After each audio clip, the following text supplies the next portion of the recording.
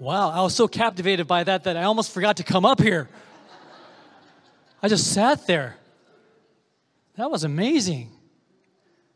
Can I pause and tell you that these videos that you see weekly, the artwork that we see weekly, that is done in-house by our incredibly talented Nick Gonzalez.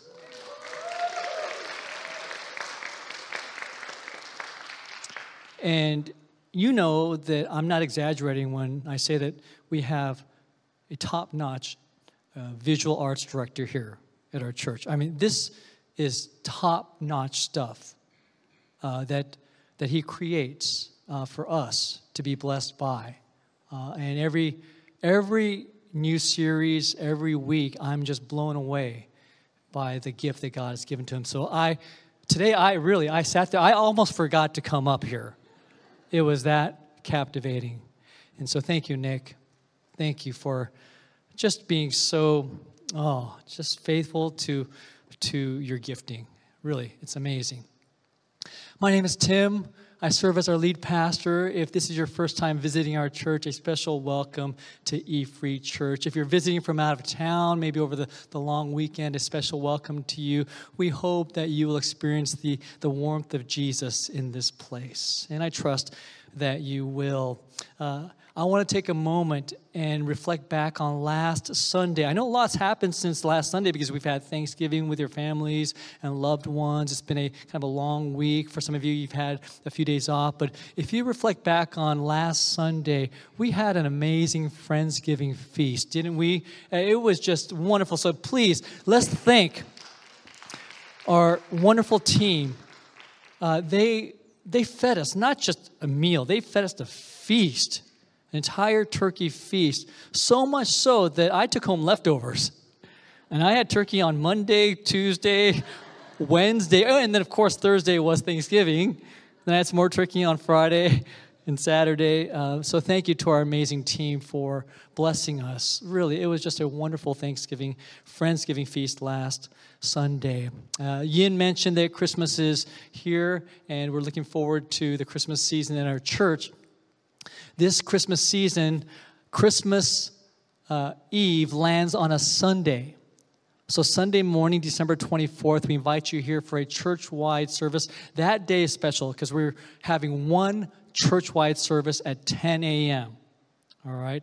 And so we won't have our usual 9 and 10:45 services for that Sunday, but we'll have one church-wide service at 10 a.m. It's going to be special. We'll have special music, and we'll hear the Word of God. And we're looking for singers to round out our wonderful choir. We put together a wonderful choir, and they're putting the final pieces together. And the first rehearsal I hear is a week from today, next Sunday, following second service. And so if you would like to join our Christmas choir, please reach out to Eddie Lee, our worship arts director, at EDDIEL at efreedb.org. We're looking forward to filling the stage with your beautiful voices on that Sunday. Eddie will give you all the necessary information, including rehearsal times.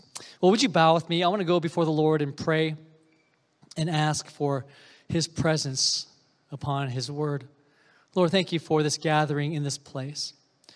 Thank you for being just an awesome God, worthy of our praise, worthy of our worship. And now, Lord, we open your word and we worship you through your word. As we do so, would you teach us in a way that would transform our lives so that we will look more and more like our Savior, Jesus Christ. And it's in his name that we pray. Amen. Now, when you think about the word wonder, the word wonder, it brings up all kinds of thoughts and images. If you go to the dictionary and you look up the word wonder, WONDER, it comes, you're given a few different definitions of the word wonder. Wonder can mean a sense of curiosity. A curiosity about something. You want to know something. I wonder what they're going to serve at the dinner party next weekend, right? And usually I always wonder about food, okay? I wonder what they're going to serve at the wedding reception. I wonder where we're going for lunch today. So wonder is a sense of curiosity about something. The dictionary also says that wonder is an idea of this sense of a remarkable event or thing, right? So wonder can refer to this remarkable thing or event. Venice, Italy, is a place of wonder and beauty. And we discovered that firsthand a few months ago. Venice is a place of wonder and beauty. Wonder can also refer to this feeling of admiration and amazement toward a person. Over the summer, I got to watch Shohei Ohtani of the Angels pitch and hit in person. Now, by the way, Shohei just won his second MVP award, Most Valuable Player award. He's the best player on the planet. And I got to watch him in person at Angel Stadium. And so we got our seats deliberately right behind the Angels bullpen in left field. And so our seats were right behind the bullpen. And when you watch your favorite athlete on TV, it's hard to get a scale of the size of that athlete until you see that person up close and personal. And so our seats were right behind the bullpen, and we got to watch Shohei Ohtani warm up before the game. And just seeing him in person, I was in awe and wonder because of his sheer size. And then after his warm-up pitches, he took his ball, and before he was going out onto the field, he tossed it into the stands, and a little boy caught the ball. And the little boy turned to his dad in wonder, like, wow, Shohei threw me the ball. Wonder, amazement, admiration, curiosity. Well, for the next several weeks, as we make our way to Christmas, and then through Christmas and into the new year, I hope you stay curious, because if you do, you will marvel at the wonder of Jesus Christ. And if you stay curious as we dive into this amazing gospel, the Gospel of John, for the next several weeks, I guarantee you will be in wonder. You will see the amazement, the beauty, and you will marvel at this person of Jesus Christ. The title of this morning's message is, Before There Was Time, There Was Jesus. Before there was time, there was Jesus. And we're going to be in chapter 1 of John, the first 5 verses. And throughout our series, as we unpack this amazing gospel, we're going to learn about the uniqueness of John's gospel. The Gospel of John was written by the Apostle John. John was one of the 12 disciples. He was a son of Zebedee. His brother was James. And the Gospel of John is one of 4 gospels we see in the New Testament. Matthew, Mark, and Luke are the other gospels. Now, if you were to sit down, and if you were to read all 4 gospels at one time, you would notice something very specific. Matthew, Mark, and Luke are similar as gospels. They are similar in their accounts to each other. They tell many of the same stories. In fact, sometimes, word for word, they tell the same stories. So Matthew, Mark, and Luke, and that's why they are known as the synoptic gospels. Synoptic gospel, meaning a common perspective. Synoptic means a common perspective. So Matthew, Mark, and Luke are called the synoptic gospels. In fact, here's an interesting stat for those of you who love stats. I love stats, so this excites me. Did you know that 90% of Mark's gospel, 90% of the stories in Mark's gospel can be found in either Matthew or Luke's gospels? So 90% of the stories you see in Mark can be found in Matthew or Luke, sometimes in both. Get this, 90% of John's gospel is unique. 90% of John's gospel is unique to his gospel. I find that amazing, incredible, fascinating. And that's why you have the synoptics, Matthew, Mark, and Luke. And then you've got John's gospel. And John's gospel is different in so many ways. The other gospels, Matthew, Mark, and Luke, they are generally in chronological order. John's gospel, no, not so much. John bounces around from place to place, time to time. Now, the other three gospels are generally stylistically the same. They have the same literary form. In other words, when you read Matthew, Mark, and Luke, what you'll find is this. Those authors, they describe events in short episodes. John's gospel, very different. When you read John's discourse and his conversations between Jesus and individuals, John spends a lot of time in those conversations. And we're going to look at some of those conversations throughout this series. And so here in Matthew, Mark, and Luke, short episodes. John, he wants you to sit down, pull up a chair. He's going to take you through this conversation between Jesus and Nicodemus, between Jesus and the woman at the well, and so on and so on. Very different stylistically. And there is one major difference between John's gospel and the synoptic gospels. There is one important omission from John's gospel. Did you know that you will not find a single parable in John's gospel? Fascinating. John has omitted the parables from his gospel. Throughout 21 chapters, you will not find a single parable. But why? Well, there's a reason why John deliberately omits parables from his gospel. Elsewhere in the Gospels, Jesus says why he spoke in parables. Right in Matthew, the disciples asked Jesus, Jesus, why do you speak in parables? It's kind of confusing to a lot of people. And Jesus responds, he says, though seeing, they do not see. Though hearing, they do not hear or understand. So Jesus spoke in parables partly to conceal the truth from those who had already rejected him. If they weren't going to listen, if they weren't going to pay attention, if they did not believe, then the truth would not be revealed to them. That's why Jesus spoke in parables throughout his ministry.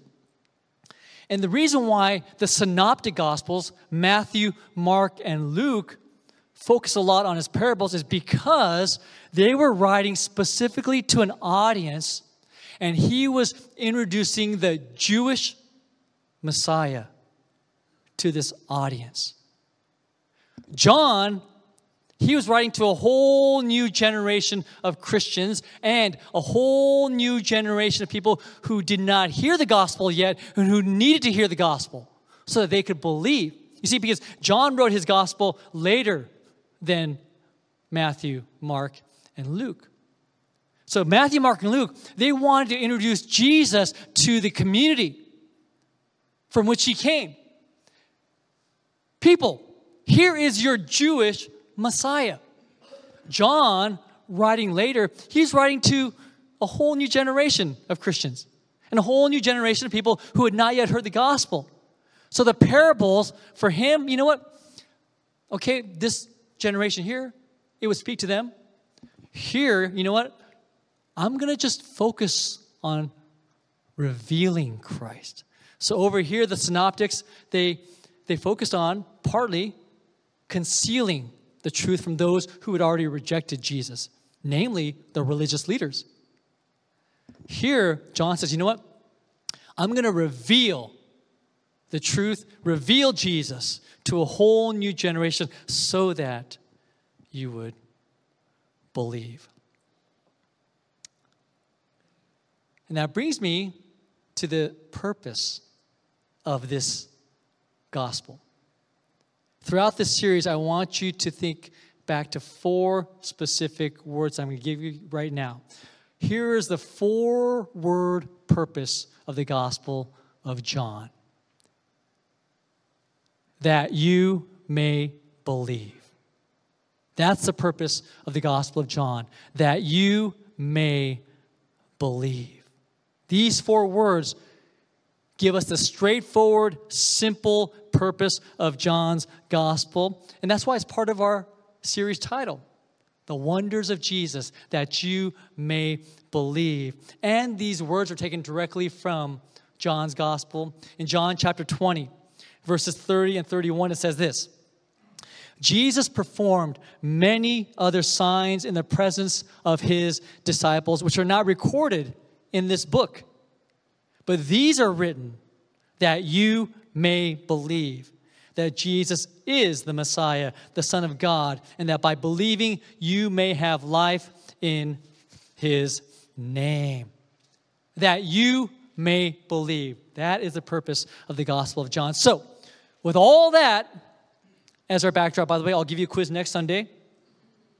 With all that as our backdrop, I invite you to open up now to the Gospel of John, chapter 1. I'm going to start in verse 1, and I'll read to you our passage for today in its entirety, John 1, verses 1 through 5. In the beginning was the Word. The Word was with God, and the Word was God. He was with God in the beginning. Through him, all things were made. Without him, nothing was made that has been made. In him was life, and that life was the light of all mankind. The light shines in the darkness, and the darkness has not overcome it. In the beginning was the Word. Now, words are powerful, aren't they? We know that. Words are very powerful. Let's think about this. Words spoken about us, or words spoken to us, they can dramatically affect our mood, whether it's in a positive way or a negative way. A word of encouragement, it can lift your spirits, just like that. A biting word can make you feel demoralized, just like that. The reason why words are so powerful is the very fact that words reveal the heart. They do. Our words reveal the heart. Every time we say something, which, by the way, includes writing an email, a letter, a text, a social media post, whenever we say something, those words that we choose reveal much about our hearts. If you were here last Sunday, you might recall that we said that the heart is a good gauge. It's just an unreliable guide. Remember that? The heart is a good gauge because the heart is where our emotions and our desires dwell. So it tells you about the heart. It's just not a good guide. It's not a reliable guide. Okay. So if the heart is a good gauge, even if we say to someone, no, I didn't mean it. Let's say words come out of your mouth. I didn't mean it. I was just joking. The fact of the matter is, we chose the words we chose. And they came out of our mouths. And our mouths only speak what's in our heart. So words are powerful because they reveal the heart. Because even if you say, I didn't mean it, Don't take me seriously. I'm just joking. Well, that in and of itself reveals a bit about the heart. Well, here in the opening verse in John's gospel, he sets the tone for us right away, and he reveals to us God's heart. In the beginning was the Word. Now let's focus in on the word, word. Got it? Let's focus in on the word, word. In the original Greek language, word is the word logos, often pronounced either logos or logos. Either pronunciation will do. L-O-G-O-S. Logos simply means word. And word, logos, it has deep roots in both Jewish and Greek thinking. So stay with me here for the next few minutes, okay? I promise. I mean, this is good, heavy theology right now, and it will be for the next few minutes. Stay with me, okay? Because we love all things good theology, right? Amen? Yeah. And so stay with me because this will all tie in later on at the end of the message. But for the next few minutes, it is dramatic. It is so important that we stay with this. And by the way, Eddie, thank you so much for those songs because we sang much about the Trinity this morning, didn't we? And that's going to factor in. That's going to come into this discussion in just a few moments. But the word, logos, it has deep roots in both Jewish and Greek thinking. Jewish rabbis, they often refer to God in terms of His Word. So I'm going to show you a passage in Exodus 19, verse 17. Take a look here. In Exodus 19, verse 17, it says this. Then Moses led the people out of the camp to meet with God. And they stood at the foot of the mountain. Look at the phrase, meet with God. Ancient Hebrew editions of the Old Testament, they changed the phrase, meet with God, and they write, meet the Word of God. So if you look at ancient Hebrew editions of Exodus 19, verse 17, it'll say, then Moses led the people out of the camp to meet the Word of God. You see, because in the mind of the ancient Jews, the phrase, the Word of God, was synonymous with God Himself. Now, Greek philosophers, they saw the logos, the Word, as a power that puts sense into the world to order the world from a chaos to an orderly world. So, in John's opening line, here's what he's saying. In essence, when he says, in the beginning was the Word, what he's saying is this. Jews and Greeks, for centuries, you've been talking about, you've been thinking about, you've been writing about the Word. Well, guess what? I'm going to show you the Word. And His name is Jesus. We're told that the Word was with God, and the Word was God. Now, what I find fascinating is the name Jesus is not even mentioned until verse 17. John just builds it up, but it's very obvious who the Word is. The Word was Jesus. Jesus was with God in the beginning. That's why the title of this morning's message is Before There Was Time, There Was Jesus. Now, where else in the Bible do we read the words in the beginning? Genesis 1:1, of course. In the beginning, God created the heavens and the earth. And so Jesus was with God in the beginning. That's why it is no accident that John says, in the beginning, he uses those same words. In the beginning was the Word.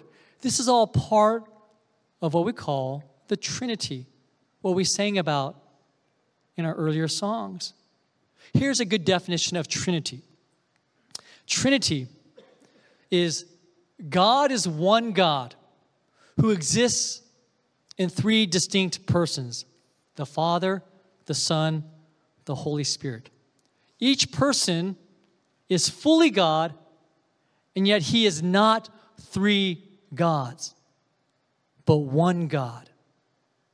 It's important that we understand this. Now, later in our series, we'll talk about how Jesus, the second person of the Trinity, took on human flesh. And that, of course, is the reason why we celebrate Christmas. But it is critical for us to know that Jesus existed before he took on human flesh. By the way, can we go back to the slide Trinity? Just in case, if some of you are writing down the definition, I want to give you plenty of time to write this down. God is one God who exists in three distinct persons: the Father, the Son, and the Holy Spirit. Each person is fully God, and yet he is not three gods, but one God. It is imperative that you and I know that Jesus existed before he took on human flesh.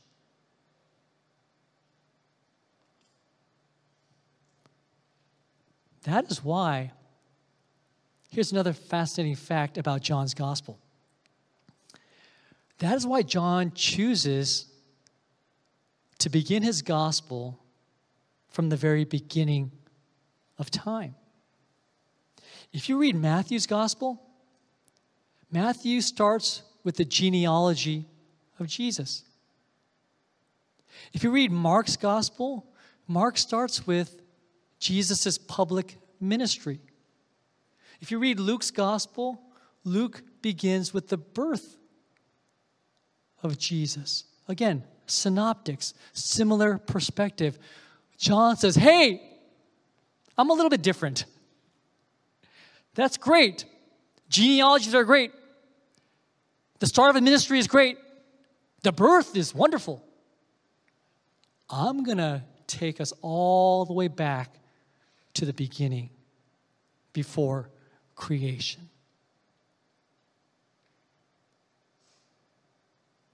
Look again at verse 3. Through him all things were made. Without him nothing was made that has been made.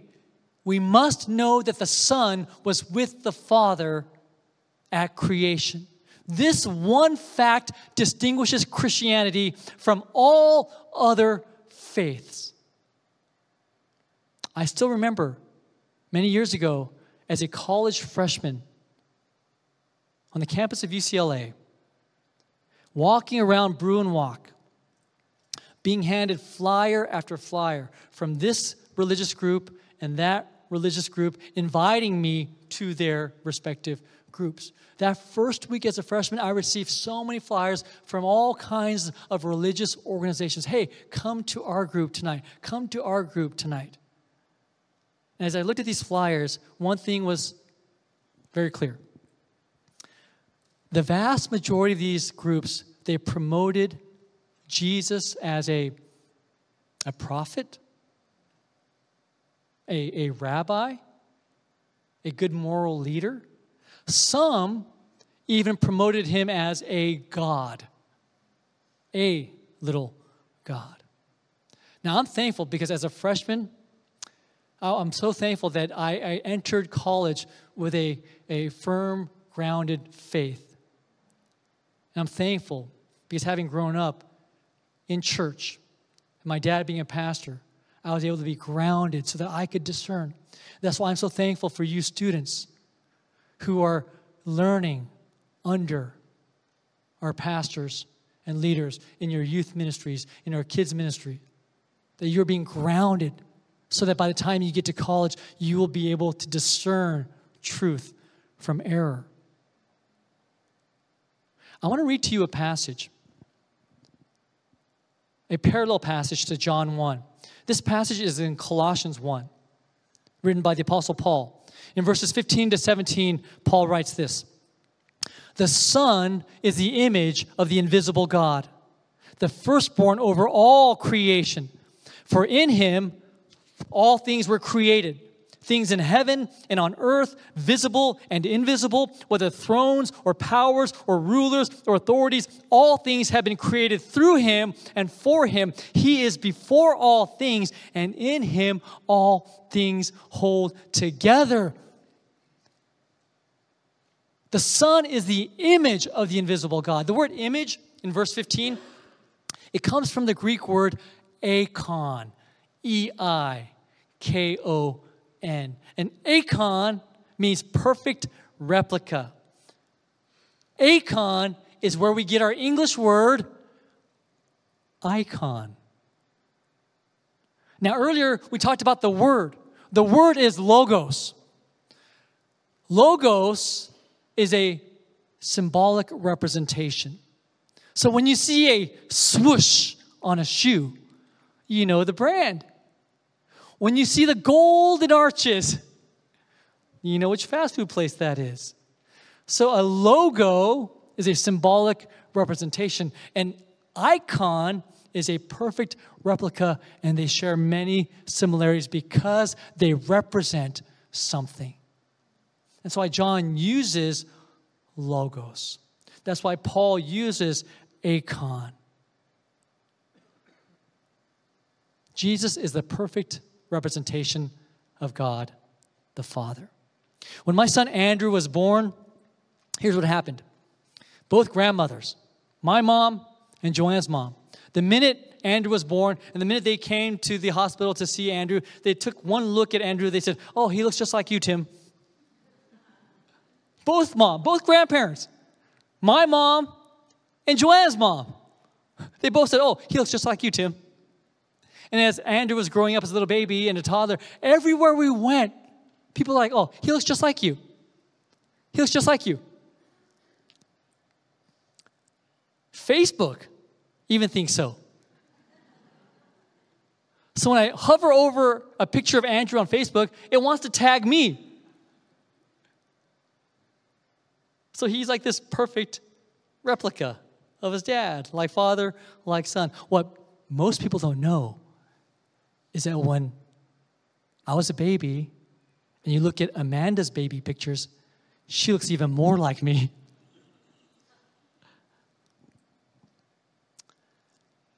In Christ, we have the exact image of the invisible God. That is something no other faith can claim. He is the image of the invisible God, and he was there with God the Father at the beginning of time, creating the universe. You know, we often forget just how big our universe is because we're so wrapped up in our own little worlds, right? Let's face it. We have our own problems. And so we forget just how big the world is. Can I just take a moment to put into perspective how big the world is? Now, we know the sun is large. But from our perspective, let's face it, we can cover the sun with our hand, right? I can cover the entire sun with my hand. It's large, but it doesn't seem that large. I could even hold the sun in my hand and take a picture. So from our perspective, it doesn't seem that big until we realize, well, the sun is 93 million miles away. And yet it could easily burn the skin in a matter of minutes. The fact that we can even see an object 93 million miles away tells you how big that object is. Check this out. If you were to drill a hole in the top of the sun and start dropping in Earths, you could drop in 1.2 million Earths into the sun and still have room for 4.3 million moons.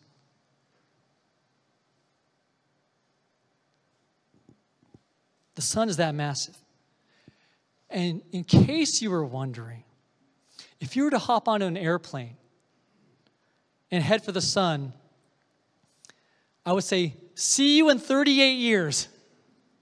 Because it would take you 19 years to get to the sun and 19 years to come back. That's how big our universe is. And by the way, I'm not even outside of our galaxy yet. Jesus Christ holds every star in every galaxy in the universe in his hand. Every star is held together by Jesus Christ. No other faith can say that. That's why Hebrews 1, verse 3 says this. The sun is the radiance of God's glory. I like that, right? The sun, S-O-N. The sun is the radiance of God's glory and the exact representation of his being, sustaining all things by his powerful word. Remember, words are powerful, and there's no greater word than the word of life, Jesus Christ. I want to read to you another passage in 1 John chapter 1, verse 2, which is also written by the Apostle John. In 1 John, here's what he writes. In 1 John 1, 2, he says, the life appeared. We have seen it and testified to it. And we proclaim to you the eternal life, which was with the Father and has appeared to us. Earlier, we said that John was amongst the 12 disciples. He was also part of a smaller group of friends. So Jesus had the 12, okay? And then he had his smaller friend group. 3 of the men made up that friend group. They were John, his brother James, and Peter. So this was like Jesus' inner circle. But even within that friend group, there was one who stood closest to Jesus. And that was John. And by the way, what's fascinating is John never mentions himself by name in his gospel, but he does so in a more, I think, creative and endearing way. Okay, here's how we know that John wrote the Gospel of John. In John 13, verse 23, John writes this. He says, one of them, the disciple whom Jesus loved, was reclining next to him. I love the way he describes himself. Oh, by the way, the one that Jesus loved, not the 12, not even the 3, just me. The one whom Jesus loved was reclining next to him. You got to love that about John. But in case you think John was being biased, he was so close to Jesus that Jesus entrusted to John the care of his own mother. John was that close to Jesus. He was the beloved disciple. He had a personal encounter with Jesus. And before you and I think that, you know what, it's hard for us to have that same encounter with Jesus. We weren't there. We didn't touch him. We didn't spend time with him. Well, think for a moment that the Apostle Paul didn't meet Jesus until after Jesus' resurrection. And what John is saying to us today in the 21st century is a whole new generation of Christians and a whole new generation of those who need to hear the gospel, you can have just as an amazing encounter of Jesus as I have had. For those of you who have put your faith in Jesus, I'd like you to consider a question for me right now. How has Jesus changed your life? Just think about that question. How has Jesus changed your life? Now, the obvious answer to that is, well, he's given me eternal life.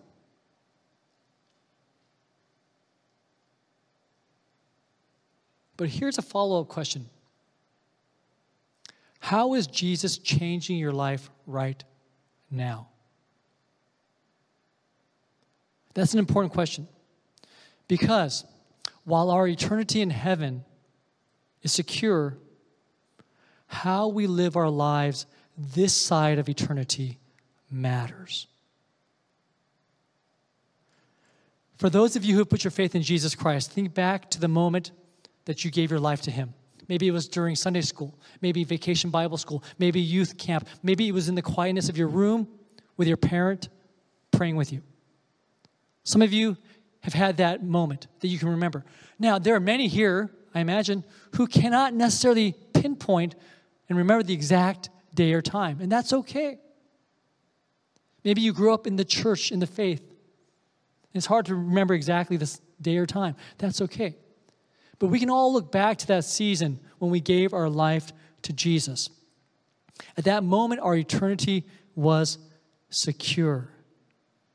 But I want you to consider something for me today. Whether you remember that specific day or not,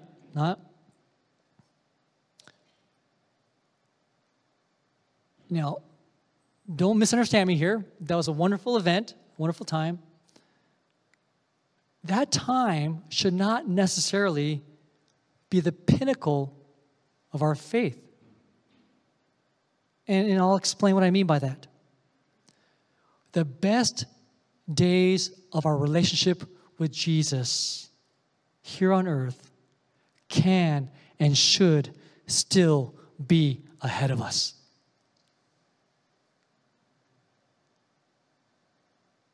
Because if I gave my life to Christ when I was 5 years old, and I'll say, oh, it's all downhill from here. Yes, my eternity may be secure, but what kind of life is that here on earth? So I believe firmly that our best days in our relationship with Jesus Christ here on earth can and should still be ahead of us, whether we are 80 years old or 8 years old.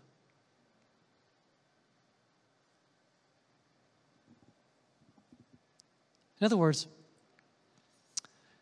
I believe you and I can look more and more like Jesus with each passing day.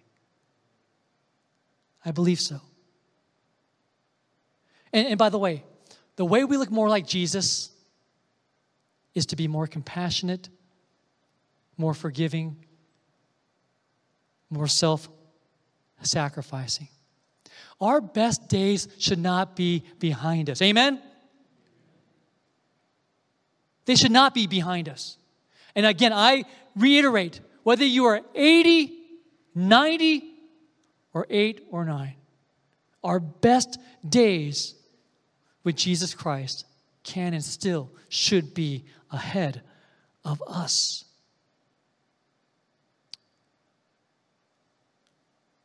What that means is he's continuing to change everything about us. Now, for most of us, for most of you, it's taking a lot of time, all right? For me, it's taking a long, long time.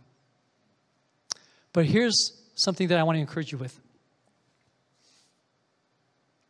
I look at my life, and I'm different than I was 5 years ago. I'm different than I was 10 years ago. I'm different now than I was a year ago because of Jesus Christ. And I hope you can say the same thing.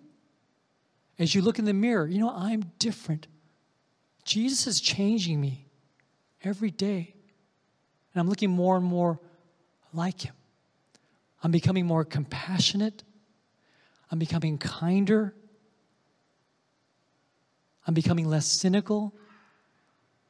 I'm becoming more forgiving and more compassionate and more self-sacrificing.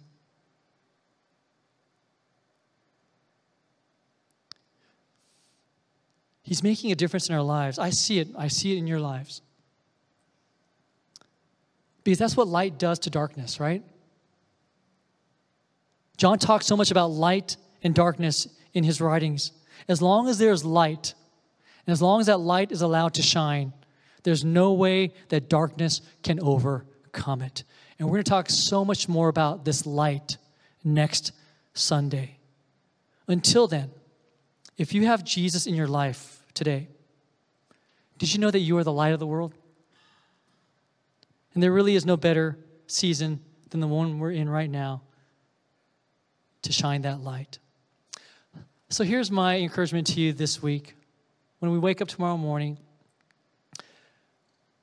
may we be more compassionate than today, more patient, especially during the season when the parking lots are busier.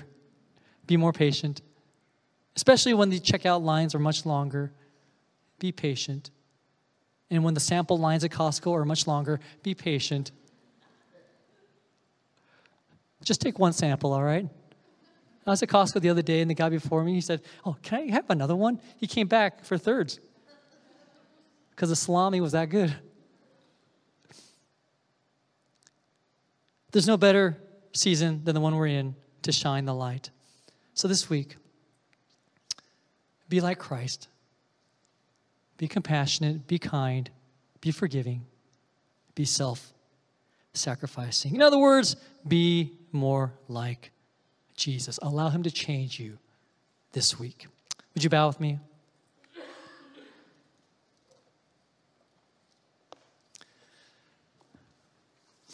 Oh, Father, we are so grateful for your word. We're so thankful for the word.